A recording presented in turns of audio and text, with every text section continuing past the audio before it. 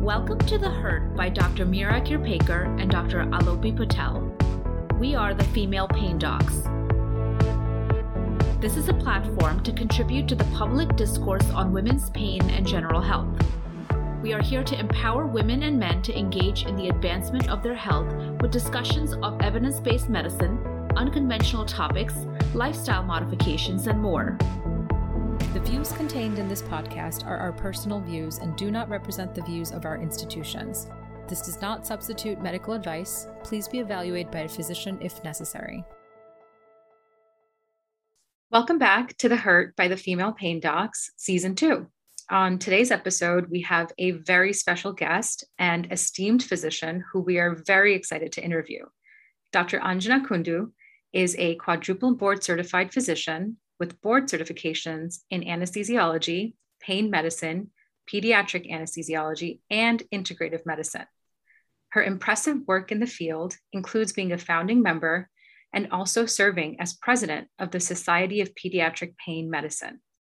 She's the founder of Proactive Pain Solutions, an online education and consultation company with a mission to improve access to high quality, cost-effective, and expert pediatric pain care solutions through partnership and with empowerment of those most important in the process.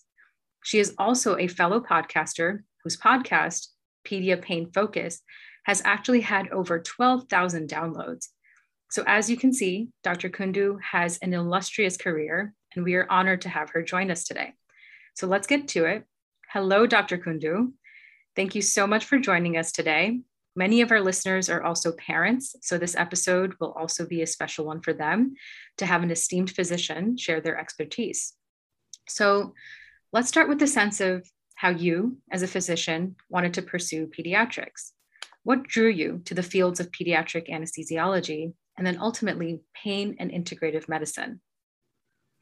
Dr. Patel, thank you so much for having me on this podcast. Thank you for all your kind words. And I'm so honored that you, who yourself is such an amazing, impactful physician at such a young part of their career. I'm honored that you would consider chatting with me. And it's a pleasure to talk to your audience and be able to share what I so pride in and enjoy doing. Thank you. So in terms of what drew me to anesthesiology and peds anesthesiology in particular is, going into anesthesia was totally it doesn't sound very magical, but it was calculated, a mathematical equation, if you will, in the sense that I, as you can tell by all my board certifications and everything, I'm quite multi-passionate. So I enjoy a lot of things. Medicine, I knew I really loved from a pretty young age. I enjoyed that. So choosing a field of specialty was definitely something that I had to work on because I loved medicine. I loved the ability to diagnose and to figure out what to do. But I also enjoyed a lot of hands-on stuff. So I wanted a field that would allow me to use some of the interventional skills, but I didn't want to be a surgeon. So I had to figure out what would allow me to use all these passions I have with the understanding of physiology and pharmacology and diagnosing and that art of medicine and still be able to create a little bit more immediate impact, which we can in anesthesiology. You take an action and you can see the results. Why pediatrics? Honestly, for the longest time throughout my medical school, I wanted to do pediatrics. Again, pediatric medicine, but then that wouldn't have allowed me to do some of these other things that I wanted to do. So this was a way for me to combine all of those passionates and bring my skills. I love working with kids. I can't curb my enthusiasm at seeing kids and being able to interact and engage because they bring such amazing energy to you, to the entire interaction, despite them being in sort of some of their most vulnerable times. So that's how I ended up doing with pediatric anesthesia, and pain management again kind of brings me back to that medical and medicine piece of it, like being able to diagnose and to get to the bottom of things and to be able to come up with solutions and work with patients and families in partnerships. To me, you create magic when you work in partnership with the others rather than me being able to deliver things. You're absolutely right. I do see that you're very multifaceted, multi-talented, and you've also integrated many wonderful aspects about the field of anesthesiology into one. And how did that path kind of lead you to integrative medicine as well? Oh, yes. So, I was born and grew up in India. Actually, I did my medical schooling from there. So in India, as you know, culturally at least, I know you grew up here, but culturally, you know that Ayurveda is a big part of life, basically. By definition, it is the science of life. And so growing up, I grew up in a very rural place where, there was not even education opportunities beyond fifth grade, especially for females. So growing up in a rural field where you turn to more of the traditional and sort of like day-to-day healing remedies. So I grew up with that. Like, you had a cold, your mom would give you a ginger tea or some sort of a concoction of ginger cloves and, what have you, right? And you hurt yourself and there'll be a turmeric poultice and things like that. And so that's what you grew up with. And sometimes when you see a lot of that, you just sort of turn away from it, and especially if you don't understand. So to me, it seemed like medicine seemed like this amazing scientific world, and this was just whatever, like just people did because that's all they had, kind of. When you're young, you don't understand sort of like the thousands of years of traditions and the reason they evolved that way. So my drive to go to medical school was to prove that these things were just being done willy-nilly. And I wanted to find real answers. I mean, I saw that some of them, sometimes they worked and, they worked really well. So I wanted to know why they were working. So this kind of went this full circle. I wanted to disprove them. And I'm a little bit of a skeptic by nature. So everything I take on, I take with that, like, I'm sure there's a different perspective to this, and I'm sure this is not all true. So with that in mind, I went to med school and found myself asking more questions after having been there than like having the answers to. So I found that even science, quote unquote science that we were studying in Western medicine, didn't have all the answers, especially for chronic illnesses, especially for people's, like, their quality of life. And, we were treating and putting bandages and doing immediate sort of treatment, which is really, really important in those situations.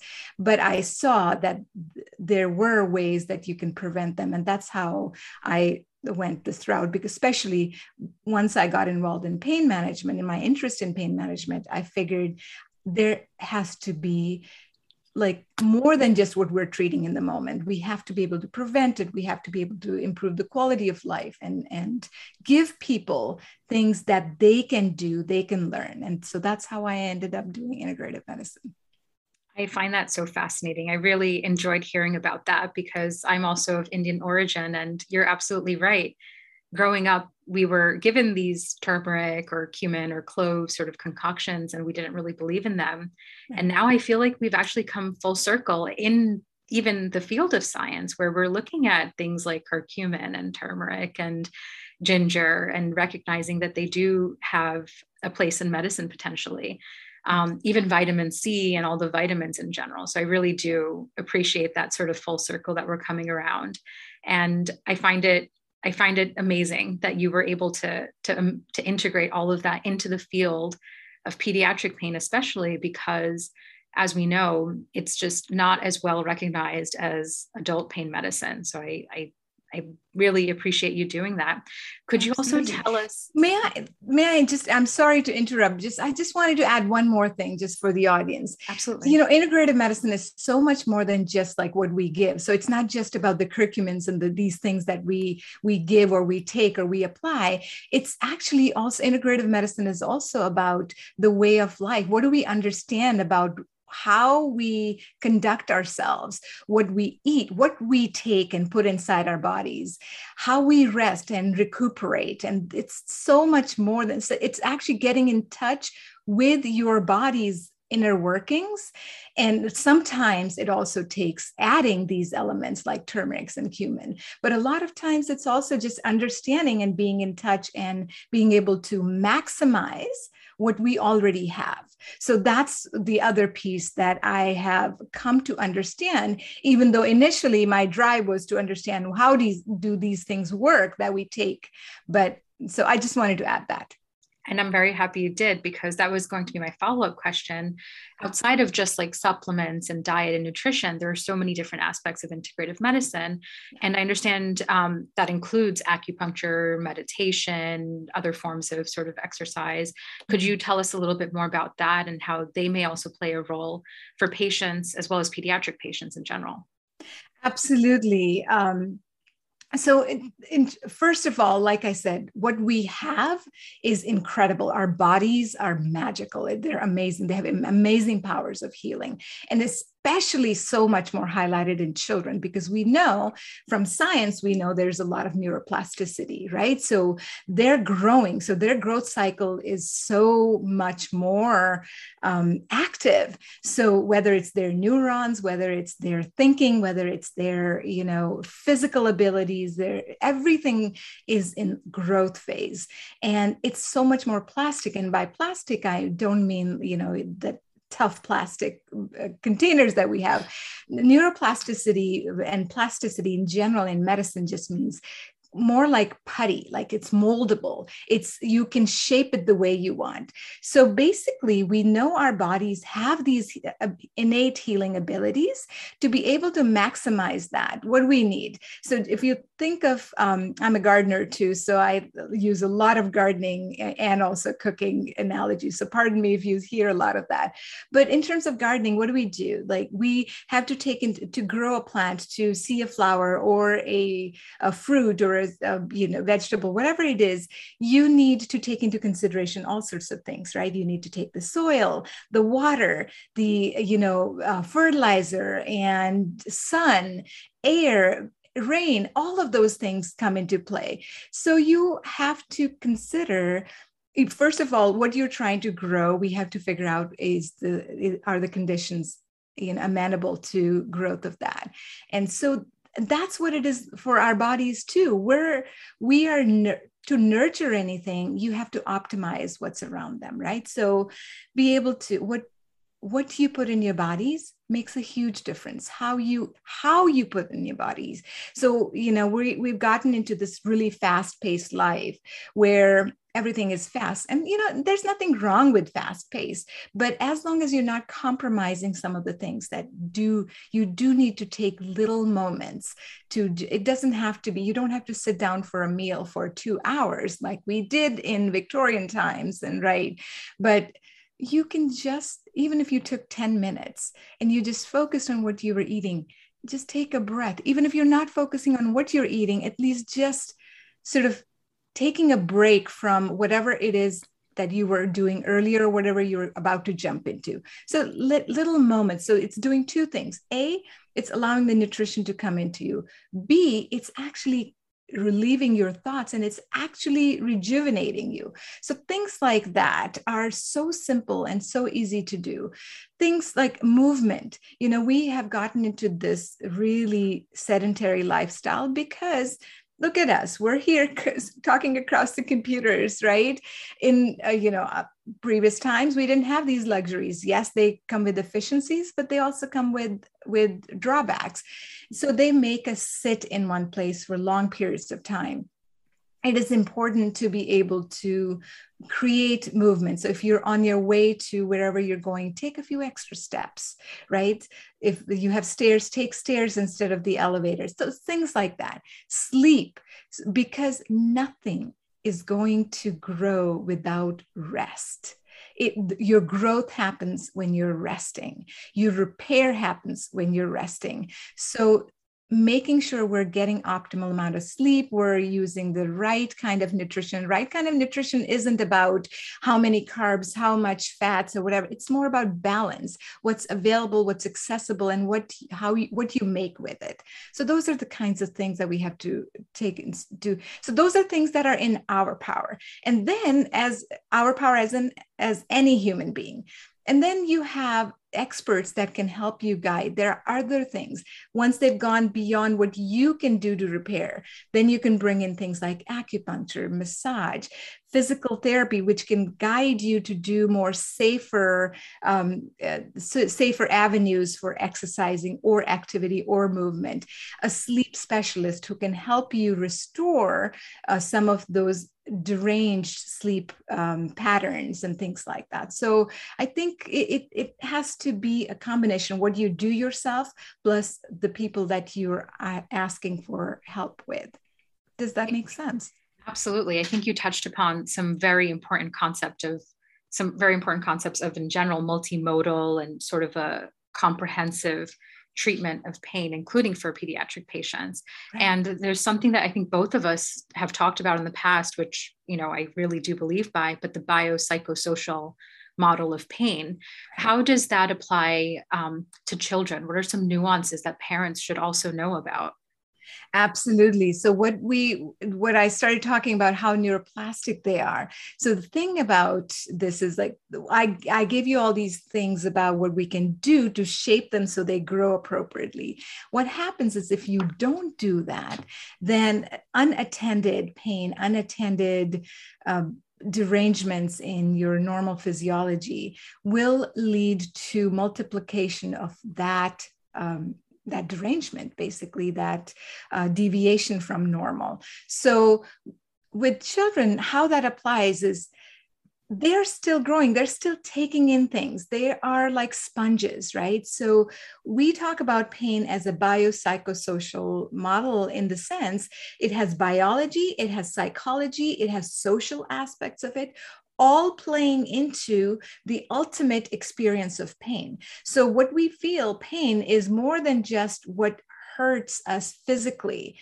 It is also, it comes from, it's a sum total of what injury happened, whether it's recognized or not, whether you can actually see it with tests with your eyes or anything or not, but whatever injury that has happened to your body, plus what our brain, our psychology, our feelings, our worries, our thoughts make of it, plus what are our beliefs around them, right? So where are these children getting these? None of us is born with all these things. This is what we see around us. This is what we learn from the experiences. So as parents, we can shape how they process pain. Pain is, some cultures believe it's a rite of passage, or some people feel like it's a badge of honors that you have to go through pain to be strong or to be a certain personality. None of those are necessarily true, because what it is it is really it's part of our life. As we say, pain is inevitable. So if we live long enough, we're going to have cuts, bruises, bumps, surgeries, whatever. But what is made out of that information and how you respond to that is going to determine the impact that it's going to leave on you. And for children, that becomes even more important because all they see is what is happening around them in their families, in their social circles. So we as parents have huge impact on what they derive and how they respond to that. If they think of that as this is something I have control over, I can do, I can take charge of, that's what they're going to do. They're going to know that's, maybe I can't avoid getting hurt, but what I can avoid is keeping it from making my life difficult even more than it has to be, or more limited than it has to be. So what I can do is find ways to remain active, to define a new normal for me. And kids need a lot of help with that, and that's where parents and schools and their social structures and friends and peers come into play. And so that's where you have to take all those elements, not just the biology that the doctor is going to help you with or a physical therapist is going to help you with, but what are you going to do? How are you going to respond to it when you are hearing your child say they're in pain? How can you redirect them to focus on something positive, something that they can do rather than things that they are limited by? That's a great way to look at it, and how for pediatric pain, at least, parents can play a very big role in terms of how the children interpret pain, they react to it, and how it ultimately sort of progresses. So it really, the parents do play a major role.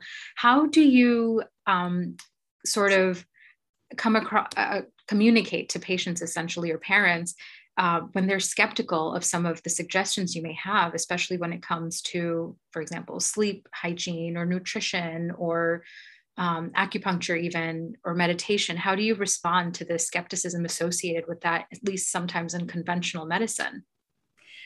That's such a great question. And it is a billion-dollar question, really, because this is one of the biggest roadblocks that we have. And the reason it becomes a roadblock is when we sort of single-handedly try to own the responsibility of something, be it a parent or be it the physician. So since you asked from the perspective of a physician, how do you come across, how do you convey that?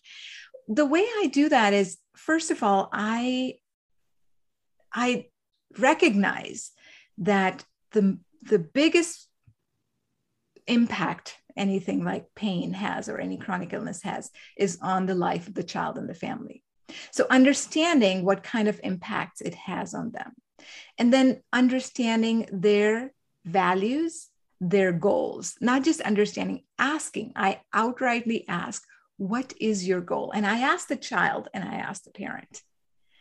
And then it gives me that ability as an expert to be able to bring the expertise that I have, the scientific expertise, integrative expertise, plus the goals that the patients and families have. And then it's basically an art or a game of reconciling those two.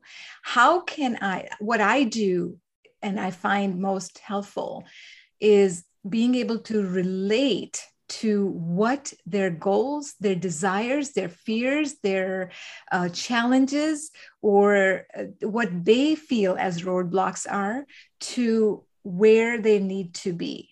So it's important to acknowledge and validate what they want, what they need. It's not always congruent or aligned with what we as physicians want and know, because that's the expertise we've gained over years and decades of our training.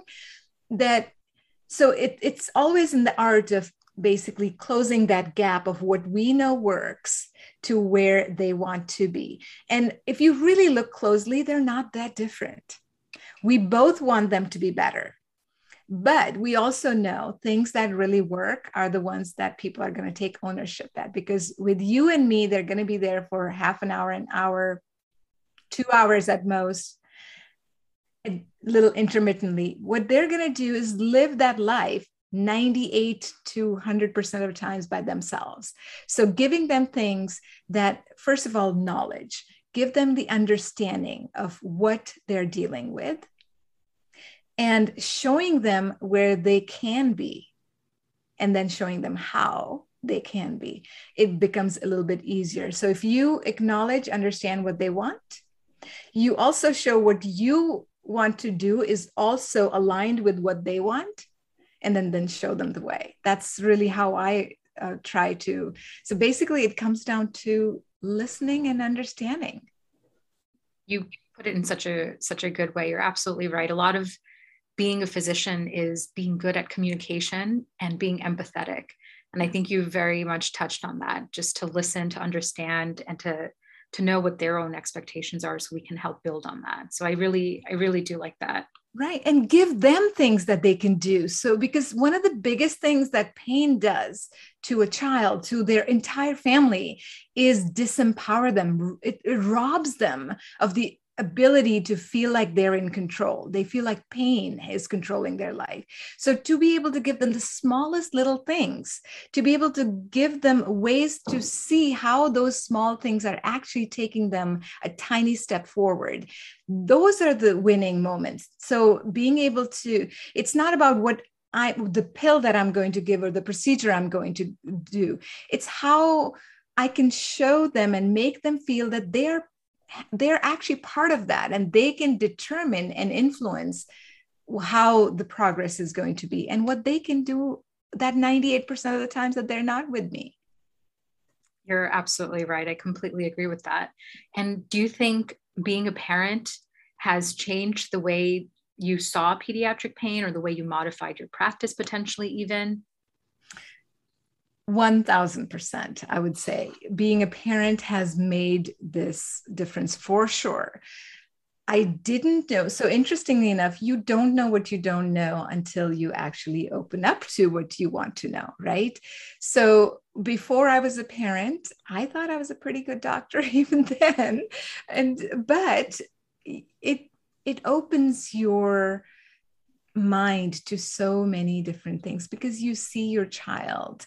For example, like you'll hear them say something that you're so surprised by, right? Because they've seen or observed, or they are worried about things that you wouldn't have thought about otherwise. So these are the things that if you're paying attention to in your own life, makes you understand, like, the people that are, that you're interacting with are the same. They're just the same as you are. So their children are responding the same way. They're experiencing the same things.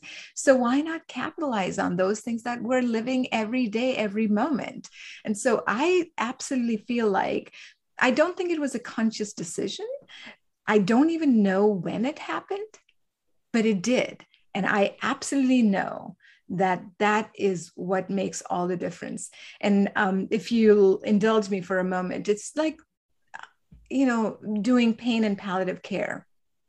It becomes even more important because sometimes what they want is the smallest little things. One of the parents for my oncology kid, a teenager who all she wanted to do was go to a prom. She had this widely metastatic neuroblastoma, and basically prom was her biggest thing. She just wanted to do that. But her Mets had been so bad. She was in so much pain. She was admitted to the hospital. The only 2 states we had with her when she first came in was completely sedated or completely screaming in pain. So talking to the mom, realizing all she wanted was, to see her child have her one wish, right? To go to prom. And so we worked with it. We ended up, we talked about doing some invasive stuff. So I ended up doing actually chemoablation of some of the nerves that did give her her relief, and she was able to go to prom. She only lived another 3 months, but the fact is she brought, the next time I saw them, she had beautiful pictures of her in her pink gown and little things like that. So for the parent, that pain of seeing their child suffering was taken away. That's a small gain, but it was huge difference. Their child smiling, and what it left this parent with was these lifetime memories, even when they're, even though their child wasn't there, but at least what they could look upon was these positive things. And that's what we live for. It's the small moments. And we as physicians are in a unique position to help with realizing some of those small wins that they can hold on to for life. That's beautiful. I'm very happy that you shared that anecdote. And it also kind of, especially for pediatric pain, reminds us that you're not just touching the life of a patient, a pediatric patient, but also their parents and their family, because it really can be a can take an emotional toll on everybody. So it's really a beautiful thing that you're doing in terms of pediatric pain. And then you're one of, if not the only person that I know is quadruple board certified with such a unique niche. What sort of foresight led you to going down this route in terms of when did you notice that there was a lack of something in that area? And then that was when you wanted to make this your mission. And you've done so much with your mission by creating awareness for such a needed topic. But when did you first realize that we really do need to start thinking and talking more importantly about this? Well, thank you for asking that, Alopi, and I wish I had like this amazing answer that I could give you, like, oh yes, I already knew, and this was always, that's not me. And, like I said, my choice of specialty to train in was more of a calculation, sort of like a logical progression of what makes sense. And I think that I logically arrived at this. How I ended up becoming a pediatric pain physician was during my anesthesia residency, which I had to repeat here. I had done my anesthesia residency in India, and then, like most international medical graduates, you come and do your residency again. So when I was doing my residency, because I'd already done it, I had the unique fortune to be able to work at a children's hospital for like an entire year out of my 4-year residency. So I basically did a pediatric anesthesia fellowship without really being called as a fellow, just because, I had the skills in general anesthesia. I was able to just create a year of rotation there. And while I was doing peds anesthesia, one of the things that happened was what led me to doing peds pain in the first place was this child, 3-year-old, with a Wilms tumor, a massive Wilms tumor that I took care of. And I had done a epidural for her surgery. And she was 3 years old, this 7-hour mega dissection, messy surgery. You're an anesthesiologist, we do these, marathon surgeries, and with like mega physiological changes and things like that. So anyway, after this tremendous monumental surgery, this kid wakes up and she opens, like we wake her up and she wakes up on the table and just looks as if she's like nothing happened. She gives you this biggest smile. How are you doing? And she says, good. A 3-year-old smiles after a 7-hour surgery. And to me, that was the defining moment. That's what I wanted to see in my life. And that's what I wanted to see more of. You can lead somebody to that. And so that's when I decided I'll do pediatric pain. And so I didn't know at that time that this is not recognized or this is recognized. Then I started looking into where I can do more in learning about pain. And there was only one fellowship in Boston Children's. That was about 2 decades ago. Anyhow, I learned that. And then, of course, while I was there, I learned that there are a lot of people that were wanting to at least explore the idea of pediatric pain, a lot of institutions. And unfortunately, it was back in early 2000s, and it has still remained the same thing a lot. And even a lot more institutions even today are looking for that. And I feel like there's just huge gap. At that time, there was one fellowship training. Now there are 3, they're accredited. But I also did a presentation around that time, and the incidence of pediatric pain that at that time was reported around 12 to 18% chronic pain. And now when I do presentations, it's 1 in 3 school-age children. I mean, that's 1/3 of the children that are school-age, and that's chronic pain. We're not even talking about the acute pain. So I see that we have only gone from 1 training program to 3 or 4 training programs, and whereas the incidence and prevalence of pain has, whether it's grown or we've become more aware, regardless, the fact is that that's how prevalent it is, and we need to address it more effectively. And that's when I started to look at how can I make an impact. I would constantly be recruited because there are not enough people trained and experienced, let alone experienced for decades. So I thought I need to make this, more widely available skill, because pain affects every aspect in every area of healthcare. And when it's children, I also know, because they're so plastic, if you mold them accordingly, you can just prevent the long-term effects. About more than 50% of the adult pain, we have realized, with studies have shown, that has its roots or its beginnings in childhood, whether it's adolescence or early childhood.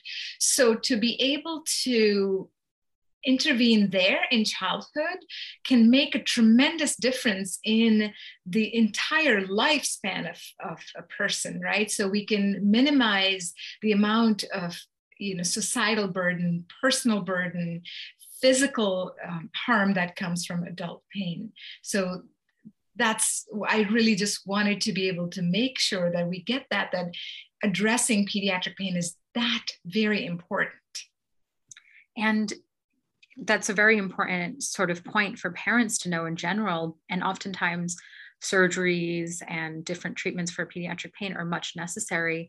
Is there a concern for emotional trauma in this pain sort of population? And how do you, as a pain physician, as well as an anesthesiologist, help reduce this? What a great question. Because there is, right? We're talking about pain being a biopsychosocial phenomena, right?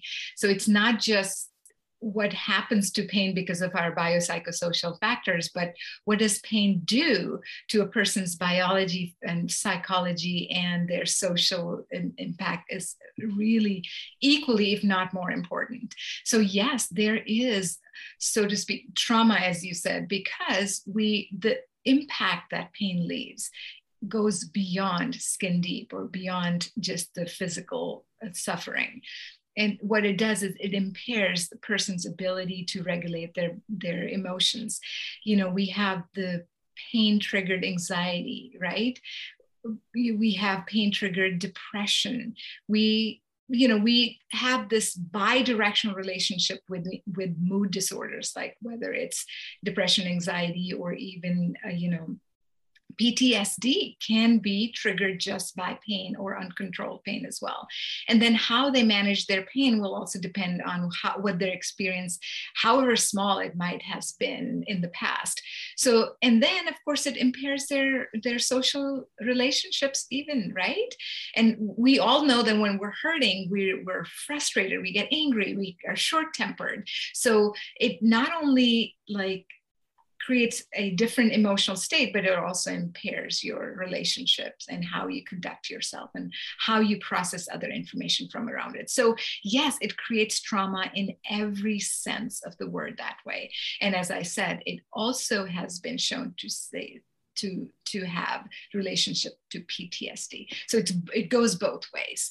So what do we do then to minimize it when we know it has such a big impact? Is basically, address this head on and early on, right? This doesn't mean that we want to raise wallflowers. We just want to give them the right context. We want them to understand what this means. We want them to understand what they can do and how they can influence the course and the outcomes of this. So for doing, surgeries are necessary. They're good sometimes even to treat pain, right? We do painful things to treat pain sometimes, but how we go about that is what's really important. So what I do is that the question, what physicians do or what parents do. So help me. What we as physicians can do to help sort of reduce that emotional aspect of it. Number one thing that most, I'm sure, in adults as well as for sure in pediatrics we encounter is this fear that they're not believed, that their pain is not believed, right? So unlike cancer, unlike a broken bone, unlike a surgery, like a visible injury of some kind, pain is one of those invisible disabilities and invisible traumas, right? So as it is, there's no look of pain. People say oh, they're faking it. You don't know they're faking it, right? Pain is what the person is feeling, whether you can see the evidence for this or not, or trauma for it. That's only one aspect of the pain. So belief is the biggest thing. making them feel believed, making them feel validated is the number one thing any healthcare professional can do. Number two, giving them information about what that pain means, what can they expect and what can they do, right?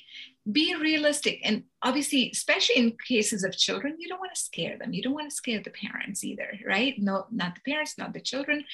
You want to give information in a way that it actually becomes a powerful tool. So I always say knowledge is power, and I say action is superpower, right? So what knowledge you give, you want that to be a strength for them, right? So it needs to help inform their actions, which is going to be their superpower.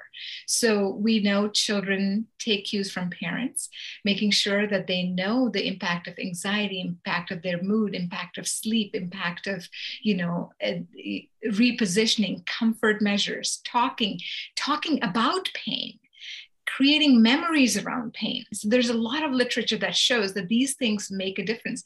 How you present the information helps them create memories and narratives around pain. So that's the number two thing that you can do, is create a more positive. Number three is helping them focus on forward movement, on positives, right? It doesn't mean negate their pain experience. Doesn't mean you say, oh no, this is no big deal. No, that doesn't mean that.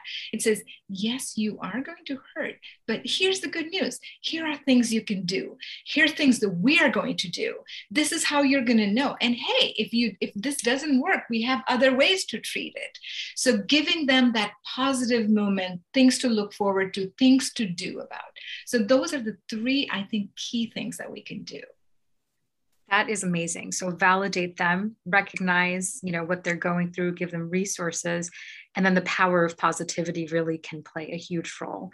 And what a beautiful way to summarize essentially how physicians play an important role in this aspect of pediatric pain. So I really appreciate that. And on that note, with that powerful message, I think we're going to end this episode. And Dr. Kundu, any parting words? Well, first of all, thank you so much for having me here and doing that incredible work that you are doing. And the other thing to all the listeners, I want to say, if you're a parent, know that your and the physician's goal are same, and you have to approach it with that level of trust. Sometimes our trust is kept, sometimes it is disrupted. And if that's the case, you have other options. You can look for somebody who is going to foster your trust. But remember, trust is a two-way street. You put it in them and they will foster it for you as well. For healthcare professionals, I would say the same thing to you. These people come to you at the most vulnerable times in their lives. And we are in a unique place to influence and to create small yet very powerful wins in their life. And the only way we're going to do is if we're listening to them, if we're validating them, and if we're working with utilizing our expertise to help them achieve their goals. So thank you again for having me here. Absolutely. It was our pleasure. And I also learned a lot, and I'm very excited to have our listeners have listened to this episode as well. So thank you again, and see you next time.